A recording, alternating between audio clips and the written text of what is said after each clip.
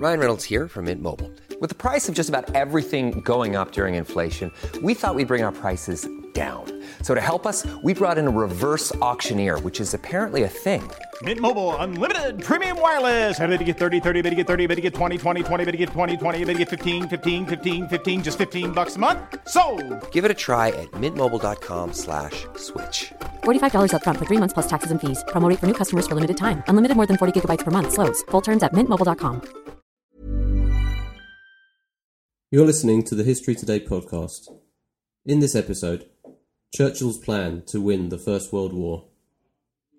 But first, a quick mention of our December issue, which is out now. In it, Jacob Norris looks at the history of the real Bethlehem. S. Frederick Starr investigates the 11th century Islamic scholar who may have discovered the New World. Former NASA employee David Baker shows how the US Air Force helped make the moon landing possible. And Alan Mallinson looks at a lost memo by Winston Churchill. It's this memo that we're discussing in the podcast. It was written by Churchill prior to the First World War, whilst he was Home Secretary, and concerned the prospect of a coming European conflict.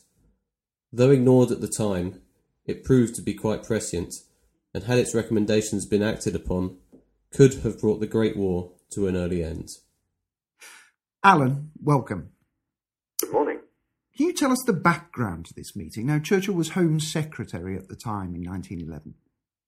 Yes, it was a meeting of the Committee of Imperial Defence, which had been set up just after the Boer War, as a sort of sounding house for strategic ideas that were meant to then be fed into the various departments for executive action. It wasn't specifically a subcommittee of the cabinet, but it sometimes acted in that way. It was chaired by always the Prime Minister in 1911, Asquith, of course, and the membership of the committee was entirely by the invitation of the Prime Minister. It had a very small permanent secretariat.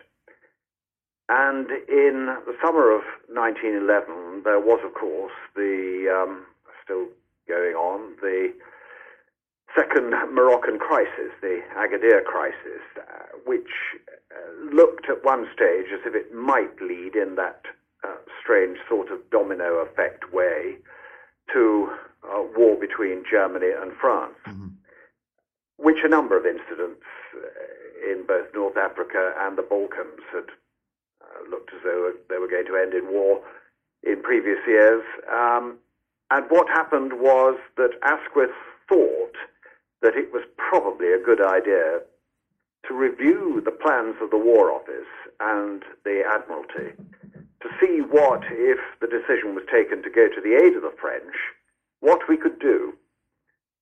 And the meeting was held on the 23rd of August, but prior to it, Churchill, who, as you say, was Home Secretary, young man, 36, an abiding interest in military matters. He was, of course, a former regular soldier, and he was also a major in the Oxfordshire Hussars, a yeomanry regiment, very active. He was a frequent visitor to the German army manoeuvres. He wanted to come anyway, there's no doubt about it, and also as Home Secretary he had certain responsibilities for home security. But prior to the meeting he sent in a memorandum, and in this memorandum he suggested that if the Germans were to attack France, they would not be able to do so through the strongly defended Franco-German border, which had been strengthened greatly with forts and heavy guns after the Franco-Prussian War, and that they would come instead in great strength through Belgium and try to do a repeat of what they did at Sedan, an encircling movement. And this is the Schlieffen Plan. The idea of a massive German attack developing through Belgium was in fact discounted by the Director of Military Operations, Henry Wilson, Major General. who was in close contact with the French General Staff and reflected the French General Staff's view that the Germans simply didn't have enough troops to develop a major attack through Belgium, that they would have to leave because this would inevitably be a two-front war. France and Russia were in alliance, that the Germans would have to leave a large number of divisions in East Prussia to make sure there was no spoiling attack, probably some 20 divisions, they calculated. And they also didn't believe that they could really generate from the call-up of all their reserves quite as many divisions as Churchill's sources suggested. And so basically the memorandum was heard heard with respect, but in a way, respectful derision. Wilson writing it off in his diary entry for that day as a fantastic, preposterous memorandum. Mm-hmm. And how much was Churchill's ideas of the strength of the German army informed by his observation? Well, that's a very good question, because no one really knows where the information that he based his memorandum on came from. He had a lot of contacts, there's no doubt about it. People in the army spoke freely to him. But they didn't necessarily have any more information than anyone else. I think it's fair to say that young Winston had formed for himself an idea of he talked about the restless energy of the German army and the sheer mobilizable size. They were a conscript army. They had a 2-year turnover of conscripts, and over the years that built up enormous reserves of men to call up. And he simply couldn't imagine that if the Germans were going to violate Belgian neutrality, which he believed they would have to do because they wouldn't be able to make any rapid progress across the Franco-German border. If they were going to violate Belgian neutrality, then it didn't make sense to violate it in anything less than massive strength. Mm-hmm. And how much of that is also influenced? I mean, thinking about that Churchill was there seeing observations of the German army. How much was that also influenced, or how aligned was he with people like, say, Lord Milner and the National Service League? People who were quite keen on conscription, were very aware of the threat of German militarism. Was Churchill closely connected to them? Was his thinking influenced by them? I think he spoke to everyone. He was clearly, I mean, if you read Henry Wilson's diaries, you see that while Wilson dismissed his ideas as being, flights of fancy or what have you, there was a great respect for him, and everyone was prepared to talk to him. Now, as you suggest, the advocates of national service, and Churchill never really. I don't think Churchill ever really declared his hand unequivocally whether he supported the idea of national service or not. People changed their views. It's absolutely true. But I think that the fear of a German invasion of these islands was certainly one that did preoccupy a number of ministers and influential people in that decade. And that, of course, was one of the reasons that Haldane, as War Minister, went to such pains to reorganize, reinvigorate the volunteers, forming them into the Territorial Army, to make sure that home defense was on a sound footing, because it was pretty clear that even if the Liberal government had wanted to introduce conscription, and it was really almost intrinsically against their instincts, that there wouldn't be enough support or time really to organise a sufficiently large force. Mm-hmm. And indeed, it's not until 1916 that they eventually managed to put them into operation. Indeed. And do you think that's linked also to much older tradition of anti-militarism in Britain, the suspicion of a standing army? Yes, well, of course, if you go back to 1660, the first thing that almost everyone wanted to do was to disband the remnants of Cromwell's new model army, a reversion to the sort of instinctive position in this country that, you know, we have a navy to keep the foreign rabble out, and we have a militia of good men called up from the counties when there was trouble internally to sort out.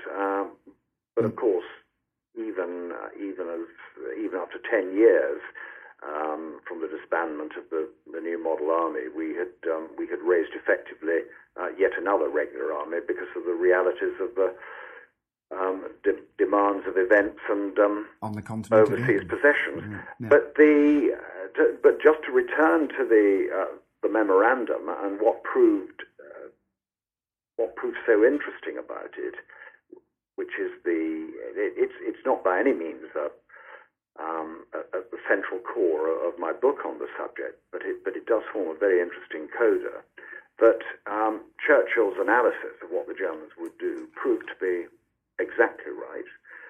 The Germans, in fact, were able to generate far more frontline troops from their conscripts than anyone had been able to calculate, and they took a huge gamble in leaving only 8 or 9 divisions in East Prussia. So there were many more troops available for the swing through Belgium, and that is really what knocked the French off balance to start with, and put the small British Expeditionary Force off balance, I would argue, until the middle of 1918. Now, you could say, well, so what? You know, people get predictions of what the enemy intend doing wrong. What's so special about this memorandum? Well, to call it lost is I suppose pushing the.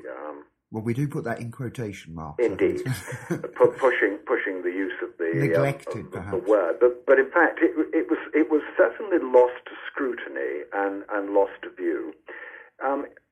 Many books refer to it and refer to the prescience that Churchill had shown in his grasp of what German intentions would be. And I've always known about it, but when I started writing my book, one of the things I did want to do, obviously, was to look at the memo in its entirety, and there it is in the National Archives. And what I found was actually by far the most interesting part of the memorandum was the second half, which was the what bit.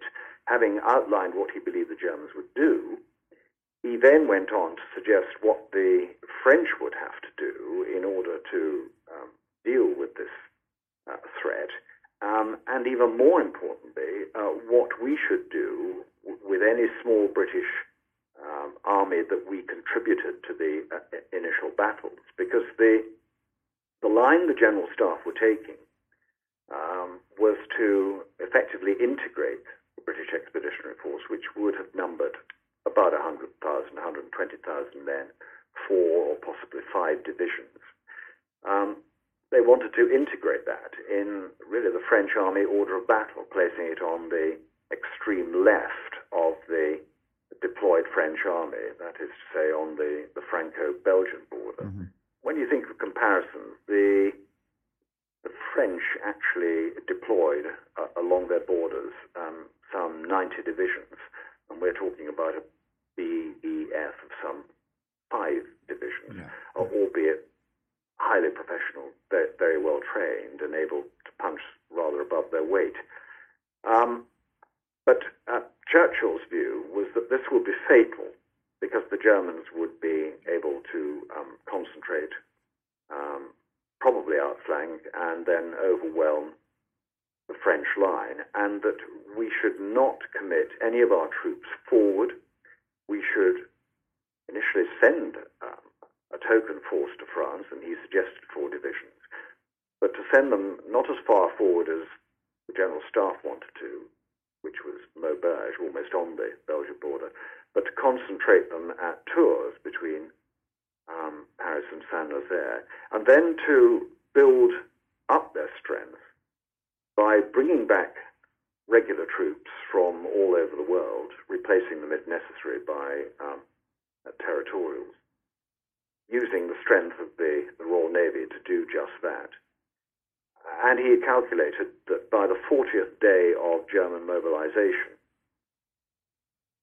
the Germans would be at fullest stretch, and that we would have been able to build up a force of some 300,000 men, which in fact is what we did, but we built it up in a trickling sort of way and committed them to the battle in a trickle.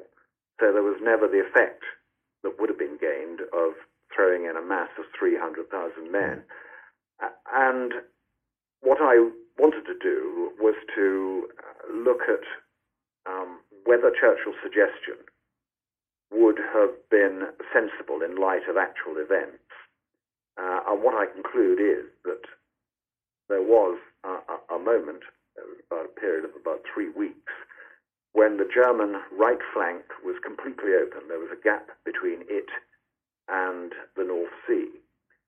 But there simply weren't the Allied troops after the counteroffensive on the Marne to exploit that gap, to try to turn the German flank. But an uncommitted BEF of 300,000 men would indeed have been able to turn that flank, and probably, because the Germans had a bloody nose and were running out of steam, would probably have made them have to withdraw further into Belgium and turn north to face the attack, and perhaps even to pull back as far as the Meuse itself, which would have meant that the end of 1914 would have come with the Allies in possession of most of Belgium, including the Belgian-Dutch border, and that would have opened up immense strategic possibilities, not least persuading perhaps the Dutch and the Danes to consider their position as neutrals. Mm-hmm. And so we really would have had a much shortened First World War. Well, it's a possibility, and I know that here is the problem of always indulging in hindsight and counterfactuals. The alternatives of history. But this isn't actually hindsight. This was an alternative proposal aired at the time and dismissed for want of a staff that was able to look at these things in a dispassionate way. And just one last point, Alan. How much did this dismissal of this plan, this extraordinarily prescient plan, how much did it affect Churchill's relationship with the military, with his generals in particular, during the Second World War? Well, he never wrote about it. It wasn't in his nature to write that he told everybody so. And of course, he was also having to carry the burden after the war of the ill-starred Dardanelles venture. So he never wrote about it, and I can find no real reference to the effect it had on his thinking. However, when I look at the way Churchill dealt with his generals in the Second World War, I see a man of supreme confidence in his own strategic and operational military judgment. Now, that didn't come from nowhere, and it's more than simply the brashness of a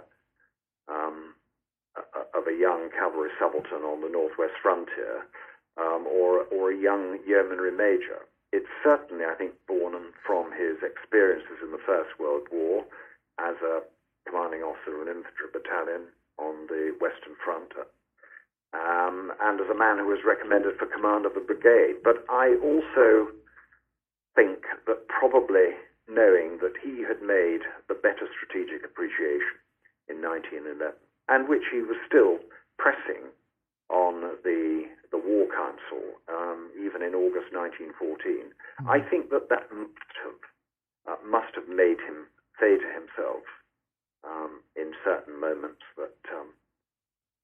professional military judgment is by no means always the best, and certainly not infallible. Well, thank you, Alan. Churchill's Lost Memo by Alan Mallinson is published in the December edition of History Today, and may I also recommend to anyone interested in the First World War at all, Alan's latest book, which is 1914, Fight the Good Fight, Britain, the Army and the Coming of the First World War, which is published by Bantam. Thank you, Alan. Thank you very much.